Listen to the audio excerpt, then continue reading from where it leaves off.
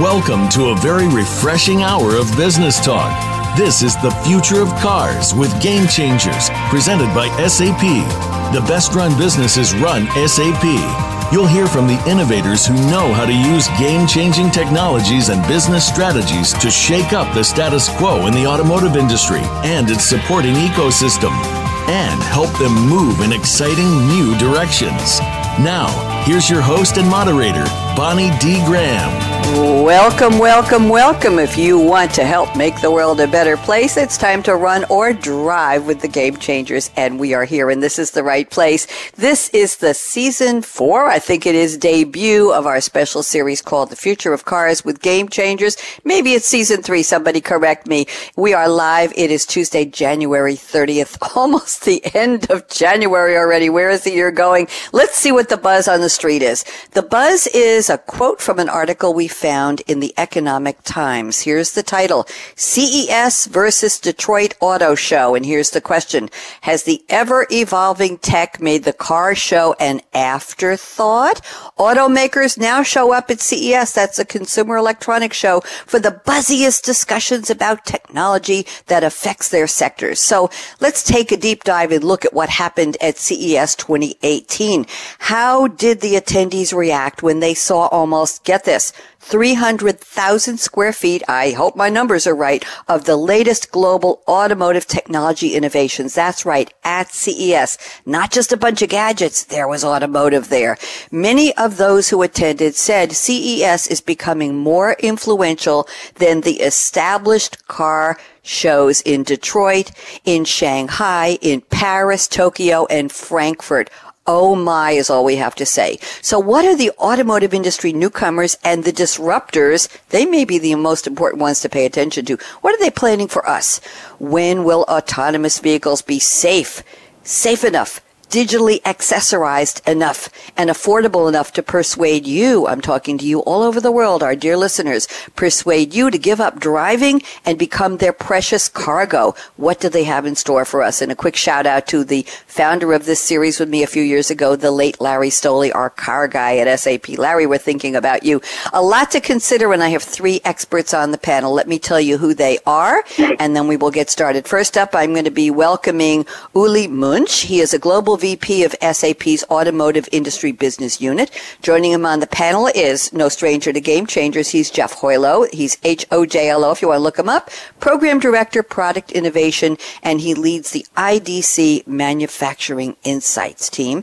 And let's see who else have we got here? We have, I'm scrolling down along here, we have John Leney at SAP, and I'm looking at John's bio, and let me see who John is. John is the Strategic Industry Advisor at SAP, and we're thrilled to have the 3 of you on the panel. So let's go around to the front of the table and visit with Uli Muench. And Uli has sent us a very powerful quote from a powerful lady, Eleanor Roosevelt. Anna Eleanor Roosevelt, 1884 to 1962, the longest serving First Lady of the United States. She held the post from 1933 to 45 during her husband Franklin D. Roosevelt's 4 terms in office, and she was the U.S. delegate to the UN General Assembly from 45 to 52. Harry Truman later called her the First Lady of the world. She was an advocate for human rights. We could have used her today. Here's the quote: "Never allow a person to tell you no who doesn't have the power to say yes." Uli Muench, I hope I'm pronouncing your name appropriately. Welcome to Game Changers. How are you, Uli?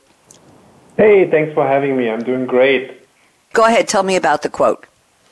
Okay, so I picked the quote because I'm running a team really in automotive where a lot of stuff happens, right? And we're trying to be entrepreneurs, changing the game truly within an established company. And there's so much to be done, and I always tell my team, no is not an acceptable answer. Yeah, do your homework, be prepared, but if you really want to be on top of things, you got to be optimistic, you got to go for it. And, I really liked her quote because there's so many people who tell you why things wouldn't work. Just don't listen to them. I like that. Don't listen to them. Are the wrong people saying no in automotive today, Uli? What's your observation? We'll talk about CES specifically a little bit later in the show, but are the wrong people saying, no, you can't have that kind of car. No, you can't have that on the dashboard. No, you can't put that kind of digital accessories in. Is anybody saying no, or is everybody jumping down and saying, yes, bring it on? What do you see? Well, I think there is a lot of the incumbents that have, status quo is probably good for them, and people who challenge them are here, and we've seen many of them in Las Vegas, and we'll talk about it. So I think there's the very optimistic pie in the sky crowd, and then there is the protect your turf crowd. And we'll see. That's the battle that we're going to see over the next couple of years. Who's going to win that? Very interesting observation. That's what I was looking for. Who is saying, we like what we have. Don't go anywhere. Okay, thank you very much, Uli. Pleasure to welcome you. And now let's go to our panelist who's been on several times in the past few years. He's Jeff Hojlo at IDC Manufacturing Insights. And Jeff has selected a very long and powerful quote from Elon Musk. There's so much about Musk in the news right now, Jeff. I was looking up his bio just as a refresher, and he's now working on an underground hyperloop connecting New York to Washington, D.C., 29 minutes. Oh my goodness. And he's working his company, The Boring, and he is now, that's Boring, not the boring like yawn, leave me alone, like boring a hole through the mountains and the tunnel. As of December 2016, Musk was ranked 21st on the Forbes list of the most powerful people, and he had a net worth of only $20.9 billion, the 53rd richest person in the world. He's a South African American business magnate, investor, engineer, inventor. He is the lead designer and founder CEO of SpaceX. Anybody who doesn't know Elon Musk, look him up. Here's the quote. When somebody has a breakthrough innovation, it's rarely one little thing. Very rarely is it one little thing. It's usually a whole bunch of things that collectively amount to a huge innovation. Jeff Hojlo, how are you? How have you been? I've been well, Bonnie. I hope the same for you. And maybe CES 2020 we'll see the Hyperloop in action. So, but just another alternative form of transportation we're probably going to be facing in the future. But all is good with me. Thank you. Good. I'm glad to have you here. Glad you could join us. And so, how would Elon Musk react to our topic today? What would he think, or what do you think through his vision of, is CES becoming the world's most important auto show, or does it really matter, Jeff? Maybe it doesn't matter. Well, I don't think he was there actually, so maybe he doesn't think it is. But I think he, from this quote of breakthrough innovations being, really multiple little innovations. It's so emblematic when you go to an event like CES, or just if you work in and around the automotive industry these days. It's not just about manufacturers who've been around for 100 plus years coming up with the latest innovation. That's certainly part of it. But it takes, and we can go more into this. It takes a broad ecosystem of players to bring a number of point innovations, small innovations, let's say, that collectively will amount to the large innovation of by what, as everyone says, 2021 we'll have level 4, level 5 autonomous vehicle technology available. Does that mean it'll be widespread with us on the phone here? Perhaps not. Maybe it's more commercial, but that's kind of what people are moving towards. So I usually go with a historical quote when I'm with you, Bonnie, but I just couldn't resist using this one because it's I think so apropos to our discussion today, and just the way that the speed of life and business these days requires so many little innovations to get done, which need to get done, and automotive is ground zero for that. Thank you. So well put. Thank you very much. I was just intrigued with the comment about the Boring Company in when I was looking him up in the news last night. Fascinating.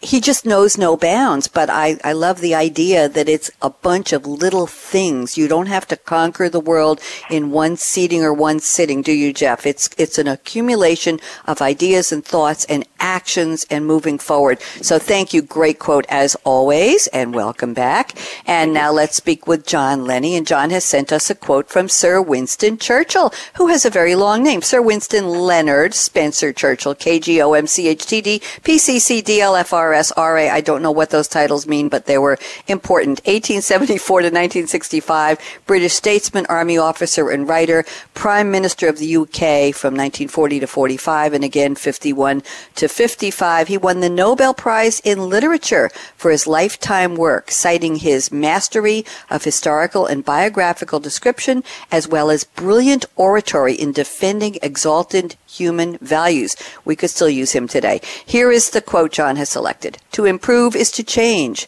So to be perfect is to have changed often. John Leney, newcomer to Game Changers. How are you today? Doing great, Bonnie. It's good to be here. Thank you. Talk to me about your quote. Very interesting. Well, I'm a bit of a history buff, so I went the historical route on the quote.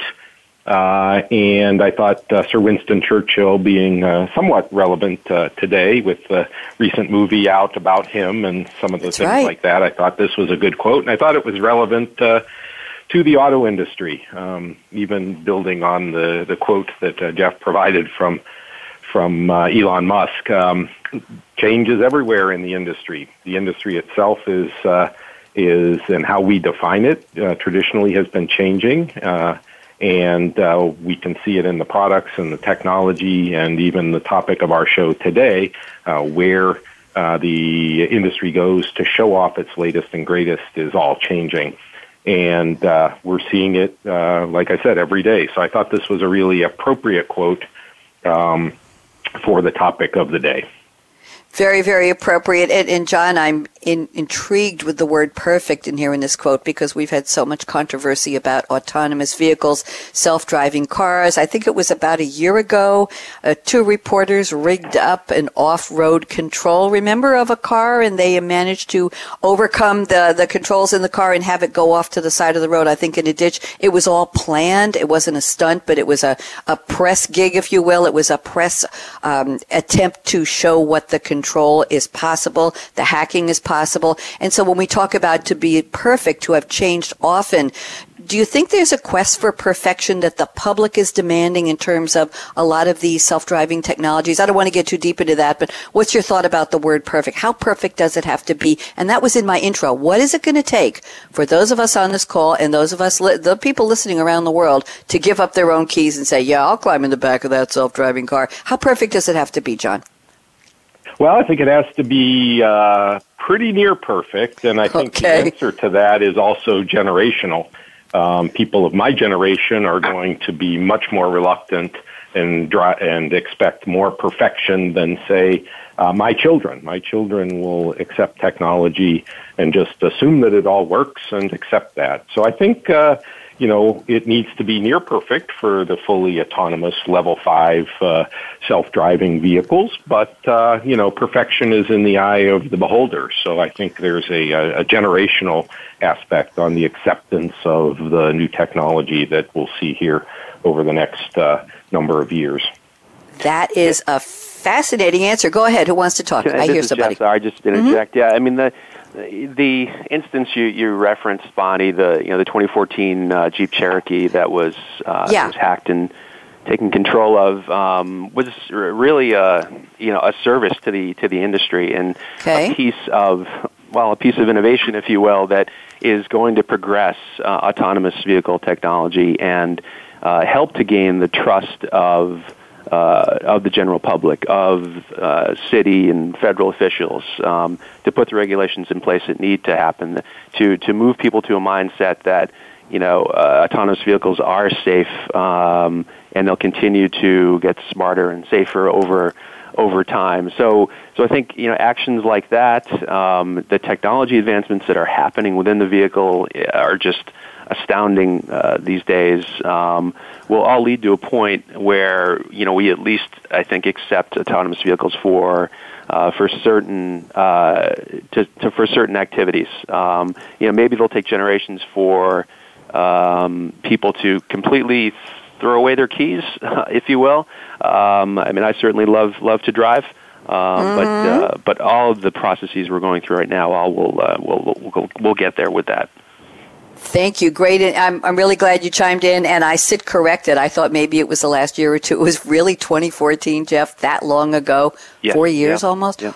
Wow, time flies. I'm glad you said they did a service. Appreciate that very much. Let's go around the table to Uli Muench. Uli, a couple questions for you, not to get too personal, but we'd love to know where you're calling from today. And want to know what's in your cup that makes you happy these days. Hopefully, if you're in a self-driving car, you can hold that cup and drink and enjoy it. If you're not, we hope there's a cup holder in the nearby vicinity. And otherwise, what did you have to drink over the holiday that you loved, or what are you drinking today? Uli? Okay, Bonnie. Well, I'm calling in from Waldorf, Germany, which is outside of Heidelberg, which probably a lot of the listeners are familiar with, this romantic place. Well, let me tell you, in January in Germany, it's not that romantic. It's a very cloudy day, and it's we're looking forward to the summer.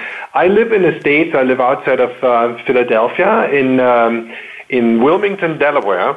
And as such, I like IPAs, and here you guess it. I don't have it in my cup right now, but hopefully later tonight I'll have a glass of Dogfish Head IPA. That's my favorite. Ooh, that sounds interesting. Okay, well, I'm glad you're having a good time, and thank you for the weather report, and we're very happy to have you on the show. And you sound good, by the way. The phone is working just great. And now let's turn to Jeff Hojlo, our returning guest. Jeff, where are you today, and what makes you happy to drink? So I'm in the Silicon Valley area on the west coast of the U.S. now, and the weather is beautiful here. I'm from Boston, so I feel the pain that Uli described of January winters in Boston are not always fun. When I got up the morning to take my flight to CES earlier this month, it was -5 Fahrenheit. So anyway, I'm enjoying the weather here. This week, by the way, I love Dogfish IPA. Oh, fantastic beer. But this morning, I have two things going on here. I have a classic, and maybe classic and new here. So a classic cappuccino and a smoothie, which is called a green machine. So I'm kind of balancing out here my approach, and it's working well for me. Now, tell me something, Jeff. Were you at CES when the power went out, and what did you think? Yes, actually, I was in that building, and certainly a lot of irony in that that occurrence. The power did not go out in the room I was in. I was in a meeting, but I guess on part of the show floor it went out, and an announcement came on. It's certainly a little alarming, but I guess the power grid infrastructure is certainly needs some advancements and innovations on that front as well. So, I think so, considering the E stands for electronics. I'm going to give a quick recipe here from marthastewart.com for the green machine smoothie, if you don't mind. Jeff, tell me if this is the one you like. 6 romaine leaves chopped, 4 kale leaves chopped, half a cup of chopped pineapple, half a cup of fresh parsley sprigs, half a cup of chopped mango, and an inch of fresh ginger peeled and chopped. Does that with water in a blender? Does that sound like the one you enjoy? Yeah, pretty close. Did you mention kiwi and spirulina as well? No, it's not in Martha's list, so we're going to have to tell Martha we have a Jeff Hojlo version. How about that? There you go. Thank you. There you go. You're welcome. Martha, move over. It's Jeff's smoothie time. Okay, and John Leney, you know how this goes. The 2 questions, where are you today? And tell us a little beverage story. What makes you happy, John? Yeah, I'm in the windy city of Chicago, Illinois today, and not usually the place you want to be in January, but today is a bright, sunny, beautiful day and not a lot of snow on the ground. So I think I'm lucking out in that regard, relatively speaking. So in my cup, I had an interesting brandy over the holidays, and I'm picked up a couple bottles of this. It's an Armenian brandy called afterthought, and very unique. And I've been enjoying that since the holidays. So, like Uli, I don't have one in my cup right now, but perhaps later this evening, I'll enjoy afterthought brandy. Sounds very good. Sounds very warming. And speaking of windy, I think a couple of people mentioned the wind. Jeff Hojlo, you may not know this, but I left New York behind and I moved down south to Durham, North Carolina, where the weather is such as they say, if you don't like it, wait 20 minutes and it will change. So a week ago, we had 8 inches of snow, which shocked everybody. And being a diehard New Yorker, I went and borrowed a shovel and I shoveled, and it was heavy snow, about 14 inches on the shovel by the time I pushed it from one side of the driveway to the other. And the joke was on me because 48 hours later we had 70-degree weather and it was all gone. So there, but I got great exercise. But it is windy here a lot. And this morning before we started the show, the wind was really whipping against the house, against my home office and the side of the house. So it's very calm now and I'm happy for that. But as Jeff knows, and as Uli and John are about to find out, I think Uli asked me this question on the prep call. What do I drink?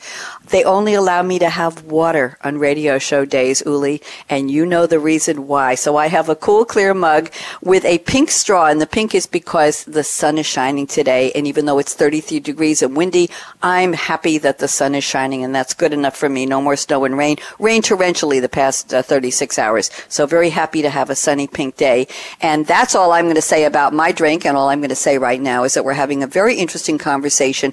A lot of tentacles to this conversation, if you'll allow me that comment. This is the season debut. I think it is season 3, but it seems a lot longer. The Future of Cars with Game Changers Radio. My very special guests, Uli Muench at SAP, Jeff Hojlo at IDC Manufacturing Insights, and John Leney at SAP. We're talking about whether CES 2018 made its entry as the world's most important automotive show, topping the other shows that are established all over the world. Is that important? Does it matter? I don't know. What's happening in automotive? Who are the disruptors? Are they taking little innovations and making them into great big ones that matter, as Elon Musk would like to say? What's happening? How soon will we have that perfect automotive self-driving experience where we willingly give up the keys? I'm not giving up my sports car keys anytime soon. So whatever this means to you, don't even think of touching that mouse, that app, that dial. We will be back with a lot more. Great roundtable coming up. I'm Bonnie D. Graham, and I plan to be after we come back from the break. So, Aaron, out.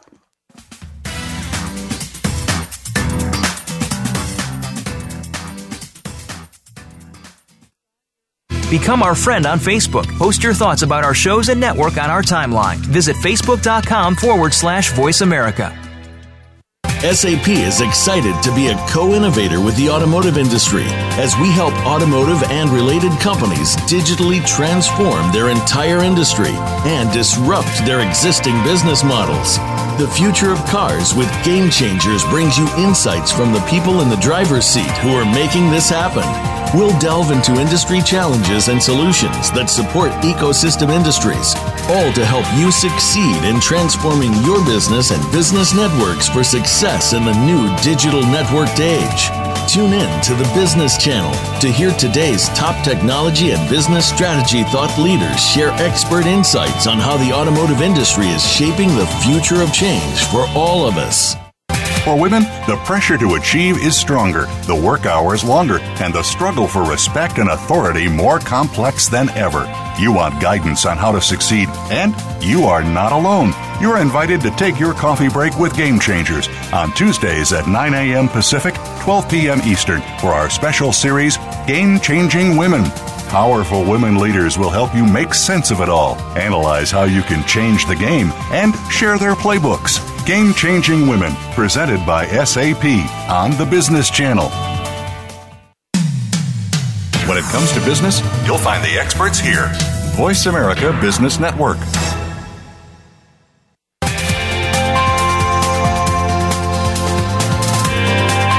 You're listening to The Future of Cars with Game Changers, presented by SAP. Email your comments and questions to bonnie.d.graham@sap.com. And you're invited to tweet during and after the live show at Twitter #SAPRADIO. Now, let's get back to The Future of Cars with Game Changers. And the future is here, and we are changing the game. Quick shout out. We have so many people tweeting. Really appreciate it. Miranda, I hope I'm pronouncing your last name right. Labate or Labate, you will tell me, Miranda. We have Jane Liu at SAP. We've got Chris Carter at Aproyo. Nice to see you out here, Chris.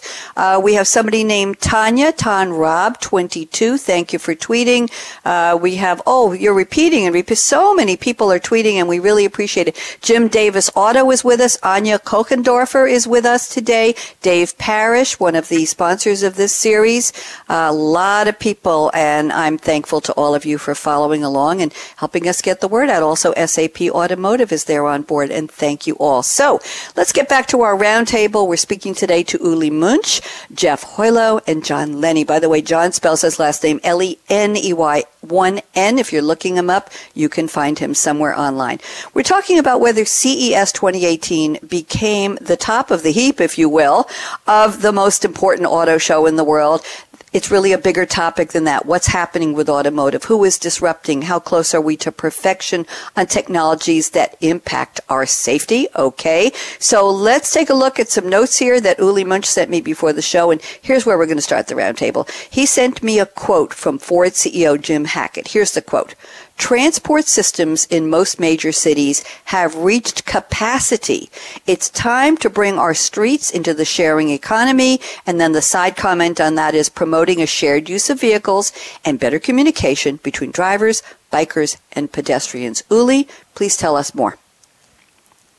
Well, isn't it telling that Jim Hackett, the Ford CEO, gave that speech as a keynote to the Consumer Electronics Show in Las Vegas? So an auto CEO gave one of the keynotes, which, by the way, was so packed we couldn't even get in, right? You had to get in line like an hour or an hour and a half prior to the keynote to get in the room. Isn't that amazing? So when we look at the topic of today's conversation, right, a couple things. So CES is an electronics show. Detroit is an automotive show, right? Right. In Vegas, the big deal was AI, artificial intelligence. In Detroit, the big deal was HP, horsepower. So where is the innovation? Is it really, do we have, I mean, when we look at these kind of shows, we're comparing a little bit apples and oranges. Detroit is surely clearly an industry event, whereas Vegas is much broader than just one industry. And when you look at the vehicle, right, I mean, you have electronics. All vehicles today are packed with electronics. I think it makes total sense to consider CES as the center of gravity for the future. And when you look at Fiat Chrysler launching their new models at CES and not in Detroit, that's pretty telling. And last point here, I really feel that maybe going forward we're going to see mobility shows, not automotive shows or automobile shows, but mobility shows. Wow, that's I like that provocative statement. Let's talk to Jeff Hojlo and see. Jeff, comment please on what Uli has introduced to us.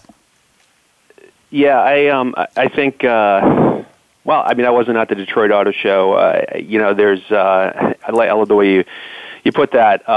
Certainly it's a lot of focus on launching new products and the latest and greatest vehicles, and maybe less in Detroit on ecosystem and the broader number of players who are at play in designing, developing, and delivering new connected and autonomous vehicles that's on display at CES, right? I mean, you walk through the North Hall of the Las Vegas Convention Center, and this expansive ecosystem. It's amazing, right? Over 500 auto show exhibitors again this year. I think I'm guessing. I don't know for sure, but it was at least one of the biggest areas of CES.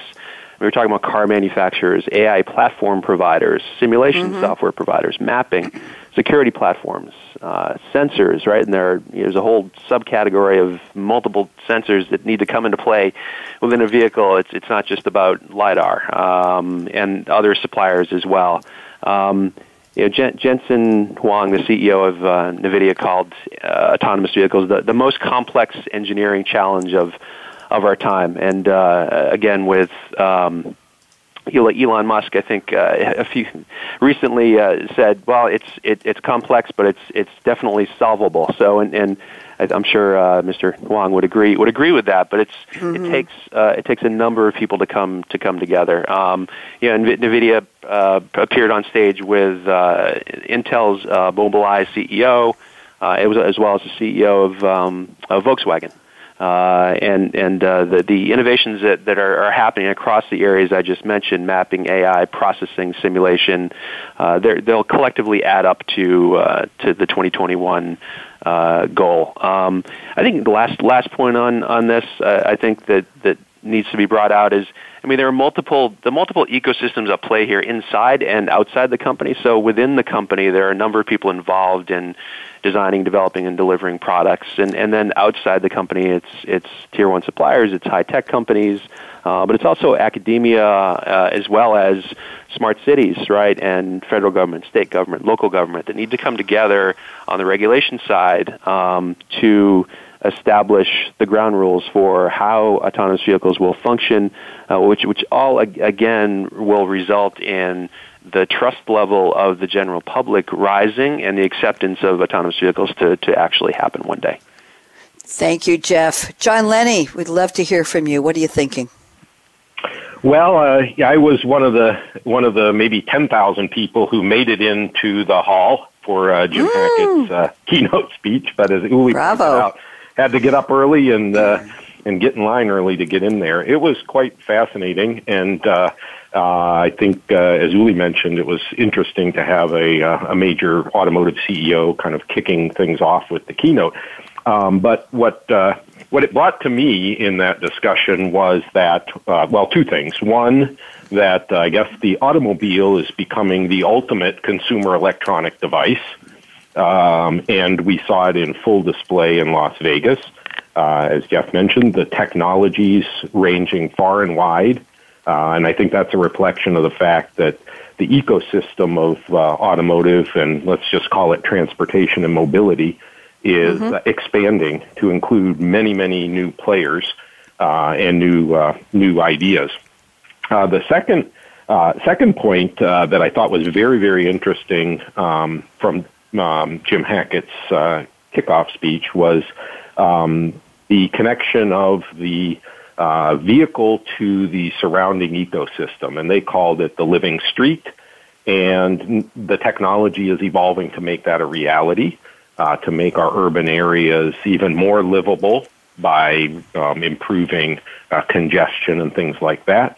But it also brings the topic, which will need to be addressed over time, of ethics and morality of all of our data being in the cloud somewhere. And so I think while the technology is intoxicating and will continue to evolve, probably faster than any of us think, it will require many, many changes in the surrounding ecosystem of our traditional transportation and mobility experiences. So government, as Jeff mentioned, insurance companies, legal. I'm fascinated, for example, by the question I get asked: who insures the fully autonomous vehicle? The driver. Today we insure ourselves, but in the future that will cause dramatic changes just in something like insurance, for example. So I thought Jim's speech brought out a lot of those elements and was very relevant at the Consumer Electronics Show. Thank you. Bravo to you for being one of the 10,000 who got in the door for that speech. Wow. Very interesting. Thanks for the comments there, John. Appreciate it. Uli, let's circle around the table to you. Anything you'd like to add to the topic you started and or what your colleagues on the panel said, Jeff and John? Yeah, to add to what Jeff and John said about the ecosystem, the new players, the new ideas, and I'm looking at a study that the Boston Consulting Group issued just a couple days ago, and it's titled "The Great Mobility Tech Race: Winning the Battle for Future Profits." And I'm sure this study is being circulated in many of the companies we've been working with for many years, and And one statement I'd like to cite here is, profit pools will grow in areas where incumbents do not possess competitive advantages. What does that mean? It means that there are predictions of data-enabled services that we all going to use as consumers going forward, because now our vehicles are more and more connected, and with that connectedness, we can take advantage of better insurance rates, for example, or other things or services that make our life more convenient. But who's going to benefit? Who's going to make the sale? Who's going to benefit from those profits, which are being forecasted in hundreds of millions over the next 10, 20 years? And guess what, right? That's the jury's out who that is. And a lot of people are after that. And we see automotive companies going into that data-enabled service field. A lot of people are trying things out. We're seeing startups disrupting the scenes, and that's fascinating. And I think we're going to see a lot of things shaking out here over the next couple of years. Thank you. Very good insights. I am really enjoying this conversation. I have to say to my three panelists, we started out talking about CES as the core of our topic. Is it becoming the world's most important auto show? And we're branching out into the real issues of what's happening in the automotive industry that people may have seen a glimpse of or heard a whisper about at CES. So great conversation. Jeff Hojlo, I'm looking at your notes. We're going to move on here. I want to read just one sidebar comment, and then I'll tell you where I'd like to go. You mentioned the biggest hurdle for autonomous vehicles may be human inertia and love of driving. I'm just going to let that one sit. Don't say a word, because we've already talked about that. You and I both love our cars and love driving. Now, let's talk about monetization. Data monetization is the puzzle everyone in the auto industry is trying to solve. How do you make money from connected vehicles? And I think that we have a good segue from what Uli just mentioned about where will the profit pools be from this great mobility tech race. Jeff, you want to take us into how you see your insights on profitability for connected vehicles? Yeah, it's certainly a challenging discussion right now. Data monetization. I don't think anyone has figured it out. There's a lot of focus, as we've been talking about, on getting the AI platform, the brain of autonomous vehicles, and the technology, the multiple points of technology working together so that there's a safe and so that the vehicles can be operated in a safe and trusted way. That needs to be the primary focus. While that's all happening, petabytes of data on a daily, weekly basis are being created by cars, by trucks, by public transportation, and so the question comes up, of course, from manufacturers, from others in the industry. How do we actually make money off of that? And I think there are a couple different vectors you could go down with that. One is of course, how do I sell that data, right? And you have to kind of think, well, who are the different? Go back to the different ecosystem players that are involved.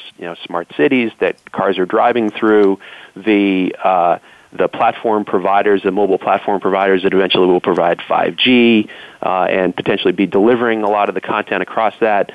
There are tier one suppliers that are designing and managing and optimizing the AI platform over time to make sure that data is flowing seamlessly. So there are a number of people involved, and I think the business models haven't been necessarily worked out there.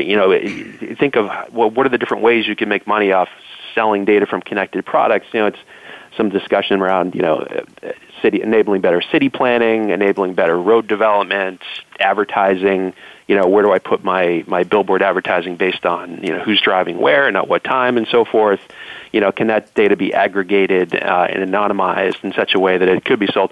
So I think maybe those are a couple of different opportunities around location mapping, profiles of driver types.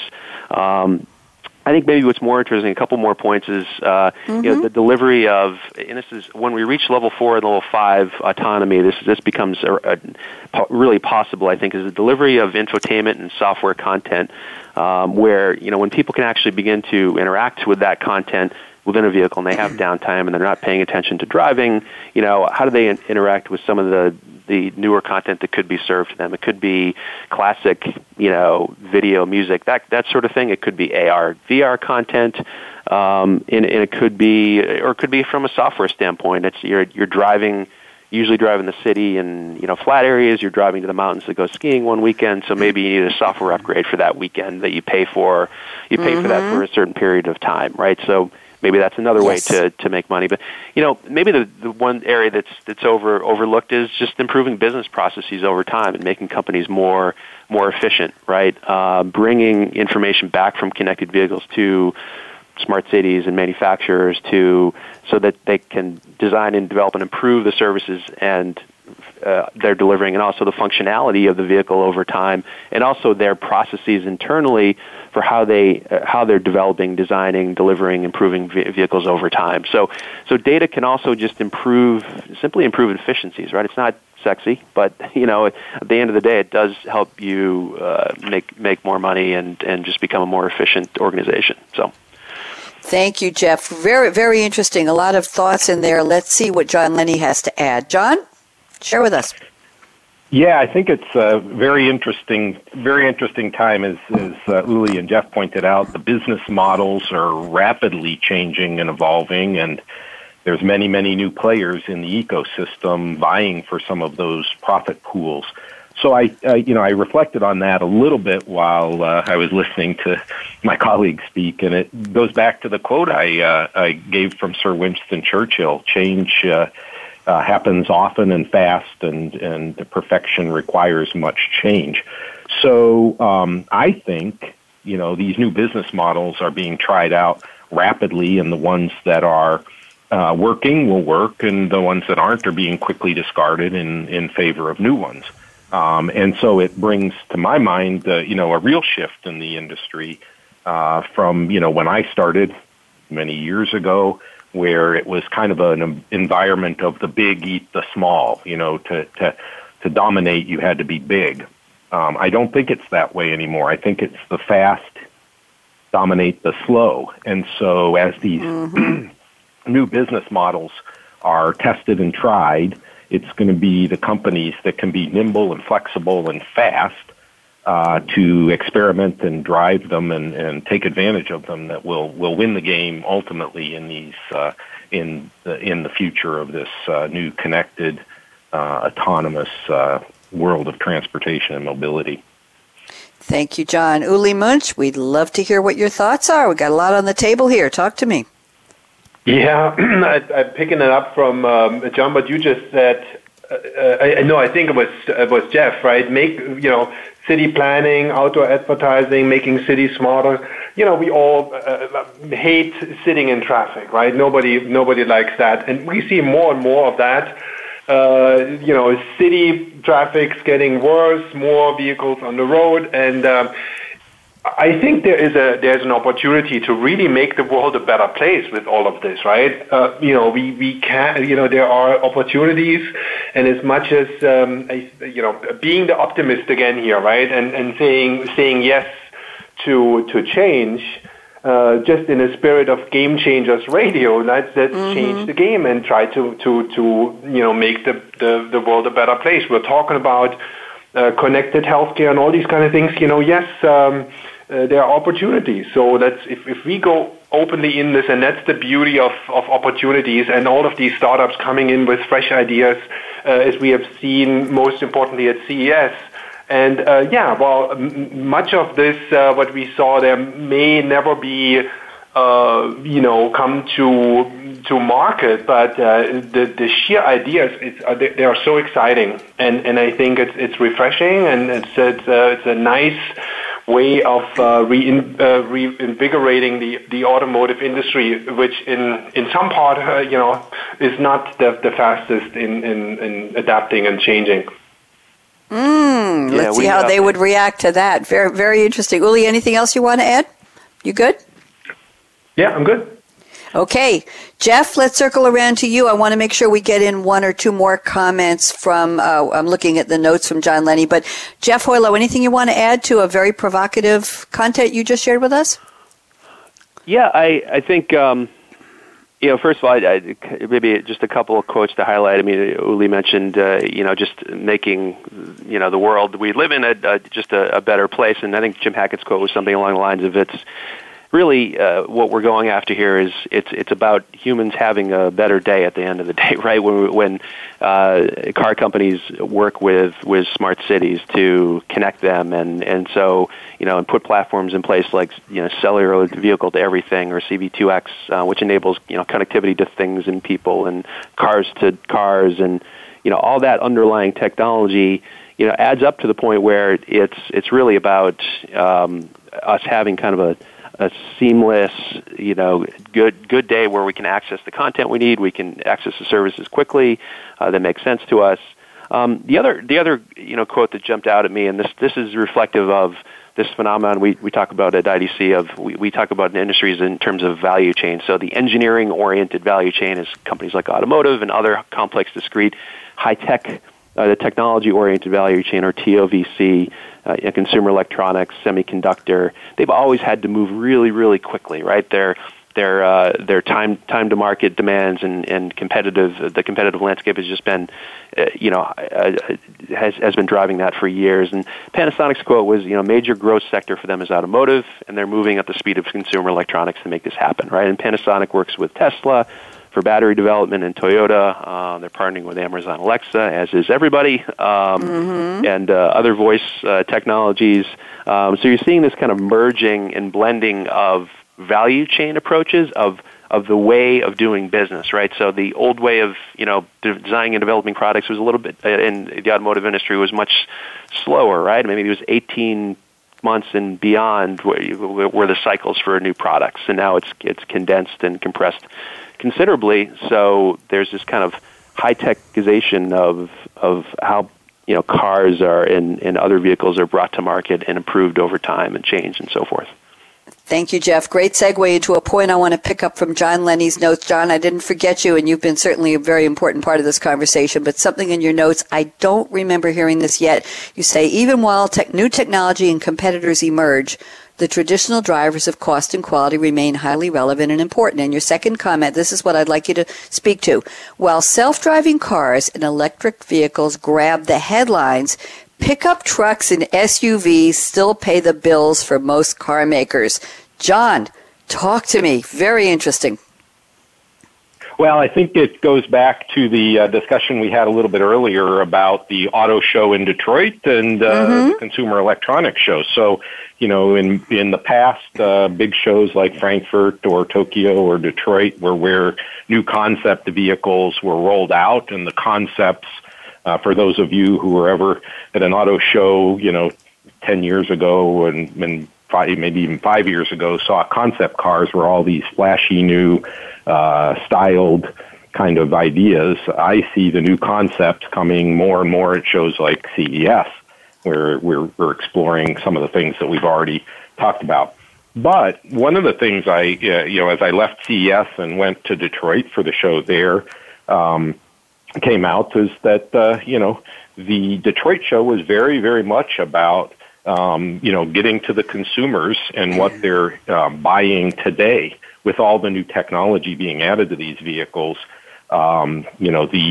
The traditional metrics in the car companies, let's say, are still relevant. They still have to produce high-quality vehicles. They still have to do that at competitive costs, and as Jeff pointed out, ever-compressing cycle times to bring new products to the market. And the consumers are still buying. If you look at sales information and things like that, what Detroit told us was the things that people are buying is still traditional, say pickups, SUVs, and things like that. So it's a blend for the traditional car companies to operate in, say, two modes.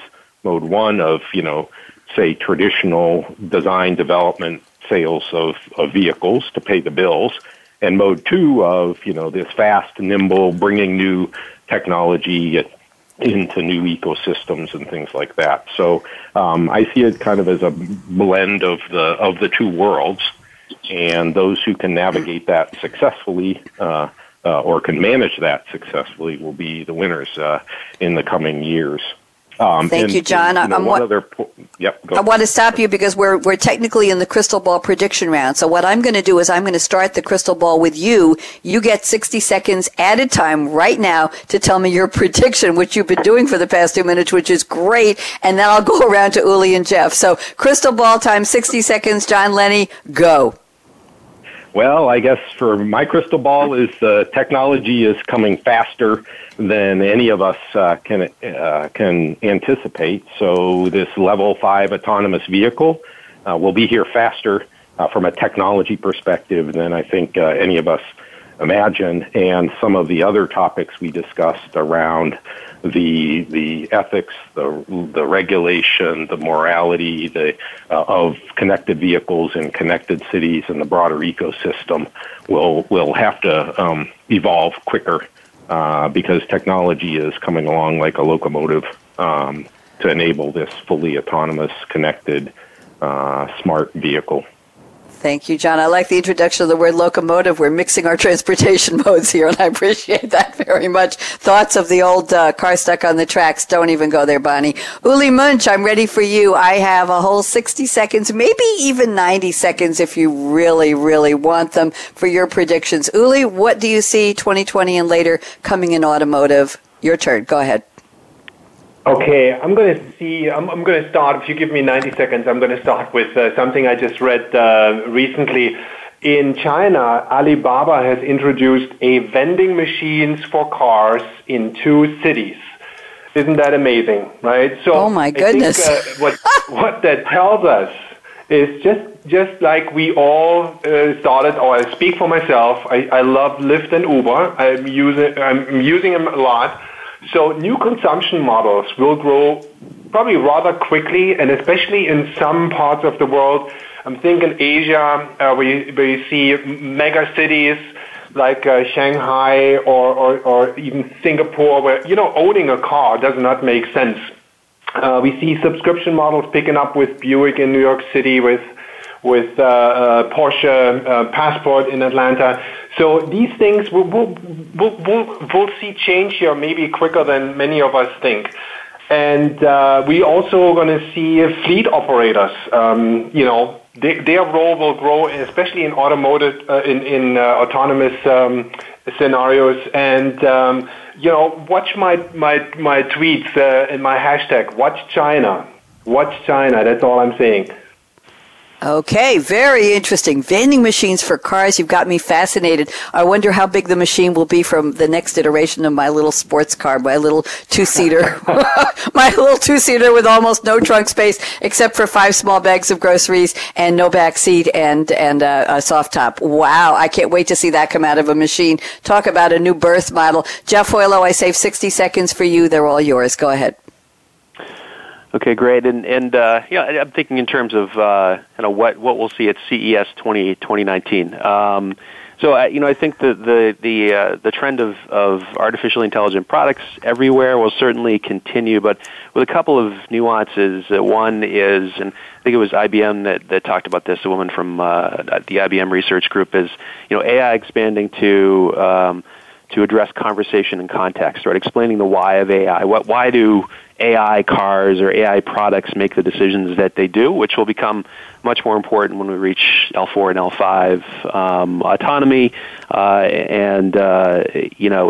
If there's an accident, we're going to have to, for example, we'll have to look and see why the decisions were made to go one way and not the other. AI processing and validation at the edge, right? So, toughest engineering problem of our day. Cars need to keep running and keep us safe, while at the same time need to continue to learn and get smarter, and that means simulation, validation, testing. It has to happen at the edge, and let alone out in a cloud-based environment to make the next ride safer. Voice and biometrics into UI of vehicles. I think we'll see that. 5G. We haven't really talked about this, but 5G advances, I think, will lead to more of a focus on connected product monetization. I didn't really hear a lot about monetization this year, but I think at least externally, but I think a lot of discussion there. Continued proliferation of alternative forms of transportation and models. Uli mentioned this. There were a number of examples of autonomous buses and transport systems emerging and evolving, and I think we'll just, our imaginations are our only limitations here in terms of what the new forms of transportations and models could be, but I think you'll continue to see a lot of progress on that front. Thank you, Jeff. We are out of time. What a wonderful conversation. I can't thank the three of you enough. Uli Muench at SAP, Jeff Hojlo at IDC, Manufacturing Insights. Say hello to our friends at IDC, please, Jeff. And John Leney at SAP. A big shout out and a hug to Dave Parrish and Miranda Labate. I'm going to say it that way. Miranda, correct me later. And a shout out RIP to our founding sponsor 3 years ago, Larry Stoley. What a great panel. The three of you set the bar so high. Can't wait till our next episode in a couple weeks. So I'm Bonnie D. Graham. Thank you to our fearless engineer/driver, Aaron, at the Business Channel. And here's my call to action. How appropriate. Fasten your seatbelt. What in the world are you waiting for? Go out and be a game changer today, just like Uli, just like Jeff, just like John. And thank you to our wonderful tweeters. We love you all. Signing off for now. I'll be back in 1 hour with the season debut of Startup Focus with Game Changers, talking about the disruptors dilemma. Talk to you then. Bye-bye.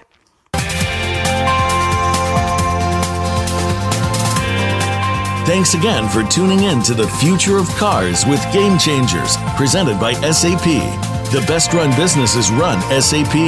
To keep the conversation going, tweet your questions and comments to Twitter hashtag #SAPRADIO.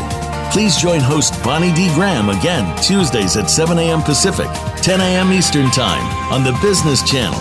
We wish you a positively game-changing week.